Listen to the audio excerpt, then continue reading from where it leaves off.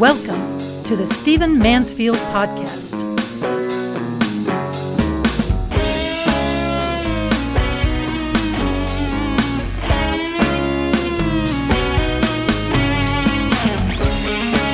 Well, welcome to the Stephen Mansfield Podcast. I'm so glad that you've joined me as we look at world events and largely through the eye of faith, but not exclusively. And I want to dive right in by talking about something that happened this past week. As you probably know, there was a drone attack on one of the largest oil fields in the world that happens to be in Saudi Arabia.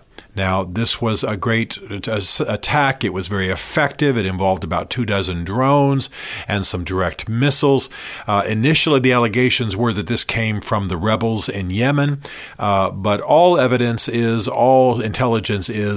that it actually arose from Iran. We're not that surprised. Iran has great designs on the Middle East and has been fighting a proxy war against Saudi Arabia in Yemen for many years. It's caused many deaths, and the U.S. finally had to pull back because it was so bloody and there was some action in Congress. But the important thing we want to focus on here is the U.S. response to this. Yes, it's a serious attack. Yes, it is consistent with Iran's machinations about them in the Middle East. Yes, it is going to cause oil prices to rise.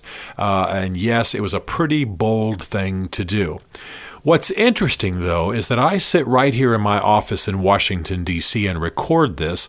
Secretary of State Mike Pompeo is in Saudi Arabia, and he has just within the last hours, now this won't be the last hours by the time you get this, but it's within the last hours of me recording this, he has just within the last hours caused this an act of war. And I want you to ponder that. There's been a drone strike and a missile strike from Iran onto Saudi Arabia, an oil field, and the U.S. Secretary of State has flown to Saudi Arabia to declare this an act of war.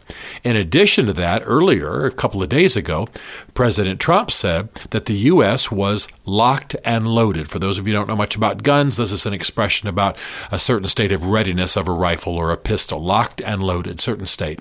And so what's happening here is that the U.S. is mounting up here, pondering war, talking the possibility of attacks, talking a possibility of aggression, when in fact this has been a strike on Saudi territory. Now, I want us to ponder this for just a moment. And before you think that I'm just a peacenik at for any reason at all, never believe that the military action is appropriate, that's absolutely not true. I'm very aware of the Iranian machinations in the Middle East. I'm very aware of how they are moving in kind of an arc in the north into Syria. As you know, I work with the Kurds in Iraq extensively, and of course, a lot of the tension there has to do with Iran, if not Turkey. Also, I'm not stridently pro-Saudi, but I lecture at a Saudi university. I've told you that before. About once a year, I go to a Saudi university and guest lecture there. I love the people. I love the culture. Obviously, I'm disturbed by the killing of Khashoggi, the journalist. Obviously, I have concerns about the extremist Islamism of the Saudis. There are many things I could say about this, so I'm not automatically opposed to military action, but we do need to stop and ask why our Secretary of State would be on Saudi territory right now declaring that an Iranian action is an act of war. Are we willing to go to war, and some would say yet again, for the Saudis, particularly when we are less and less dependent on them for oil? We've discovered massive oil fields in our own country. We could literally get off Saudi oil completely within a very short period of time. So what's going on? I want to bring to this a little bit of a historical perspective. You remember that when President George Washington gave his farewell address, one of the things he warned us about were entangling alliances with foreign powers, that we somehow would be entangled, we somehow would have agreements and secret deals and entangling alliances that would obligate us to military action for foreign wars. And this was at a time when we were pretty isolated and remote. But he could see what was coming. He could see what the possibilities were, and he warned about entangling alliances. Even though President Eisenhower's farewell speech was largely about the military-industrial complex, and you've probably read about that in your school textbooks and had that emphasis portrayed, he also, though, talked about the same factor, that we need to be careful about what wars we get into. We need to be careful about what nations we defend. We need to be careful about the obligations that we commit ourselves to. Now, I certainly believe Iran's got to be contained, and I think we've got to be wise. You've heard me say before that the average age in Iran is 22. There's a new generation on the rise. There are great possibilities. That young generation is moderate and interested in being aligned with the West. And I've been in Iran, and I'm telling you, they are friendly. When they find out I'm American, they don't turn negative. They turn positive. There's been a change. There's a new generation rising. So some good things can happen. There's still, though, you've got to deal with the military and the geopolitical situations as they are. So I'm not inherently opposed to some kind of military action, and I think Saudi Arabia has definitely got to take it. However, we've got to stop as Americans and ask, what is our government doing, getting all locked and loaded, declaring that this is a war-worthy action or provocation on foreign soil? Is this what we are meant to be about? Now, I want to raise the specter again, and the point is here, the essential point is, when are we willing to go to war? And in this case, are we willing to go to war for the Saudis? We've already fought in that part of the world. We've already had troops on the ground in Saudi Arabia. We've already fought what some consider to be a proxy war for the Saudis in terms of our wars in the Middle East, our wars in Iraq, our wars against Saddam. And so we've got to stop and ask this question. We shouldn't just get all ratcheted up. We shouldn't just get all our blood and our hackles up and just assume that any Iranian provocation anywhere in the world is worth a U.S. response. Are we willing to put U.S. lives on the ground? We've had presidents warn us about this. It's questionable as to whether our Constitution even allows for this, by the way. And I certainly hope that we come back to our constitutional norms that requires Congress to declare war, not the president. The president is the chief executive. The president's the commander-in-chief. He should be the leader in conducting a war. You shouldn't do that by committee. But the declaration of war has to be done by Congress. So why am I all ratcheted up here? Some of you are going to ask. It's because we are coming very close to making a mistake we have made before. It was right for us to go into World War II. It was right for us to go into World War I. Americans had been killed. Yes, as strategic allies were being threatened.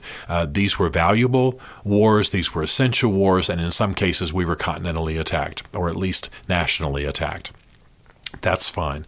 But the problem now is that we are getting ratcheted up in the Middle East, not just supporting an ally, not just providing munitions, not just allowing arms sales, not just encouraging them to do what's right, not just isolating certain enemies. No, we are actually talking about this being a declaration of war. I want you to be aware of this. By the time you hear this podcast, we could be well down the road to war.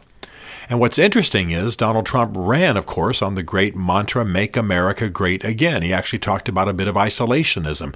He talked about pulling back from these foreign entanglements and alliances. He talked about making other nations pay their fair share of defense expenses and NATO and what have you. But here we are in Saudi Arabia saying that an aggressive action by Iran against Saudi Arabia is a provocation of war. It's important that we ponder this. It's important for those of you who are in Congress that you think through what this means, what precedent this sets, what laws are actually activated, what this would mean. Is every nation we're friendly to that might be missiled by Iran automatically an extension of the United States? Are we treating Saudi Arabia like we would treat Florida or Alaska? What is going on here? So I ask us to ponder this. I think we need to think this through. We have shed a lot of American blood in foreign wars, and a lot of that was justified. My grandfather, my father fought in foreign wars.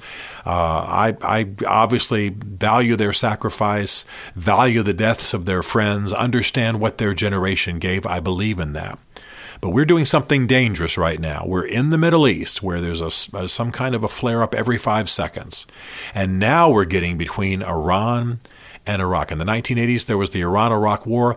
It cost unbelievable amount of lives, millions, and never came to a justified end. It was one of the bloodiest wars in world history. And now our leaders, probably absent any sense of history, are putting us right in the middle of these two nations. We should stop. We should rethink. We should think about how to oppose Iran and how to contain Iran.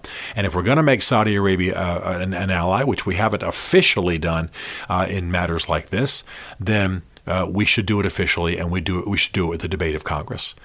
This is what we need to consider. We are heading right now towards war with Iran, something, by the way, that Donald Trump has said that he would very much like to engage. So we need to stop, we need to rethink, we need to ponder. Again, I want to say I'm not automatically opposed to opposing Iran. I'm not even automatically opposed to military action against Iran. Is this it? Is this the basis on which we'd go into a war? And is it being declared properly? It should be declared by Congress and managed by the president, and not just based on, jingoistic tweets that Donald Trump tweets out at 3 o'clock in the morning. We should watch. We should be careful. Those of you in power should be very, very deliberate about this. And we should be very, very careful in how much American blood we're willing to spend on foreign soil. Stephen Mansfield is a New York Times best-selling author, a popular speaker, and a frequent faith and culture commentator on Fox and CNN. His groundbreaking books on faith and society include The Faith of George W. Bush, The Search for God in Guinness, Mansfield's Book of Manly Men, and Lincoln's Battle with God. Learn more at stephenmansfield.tv.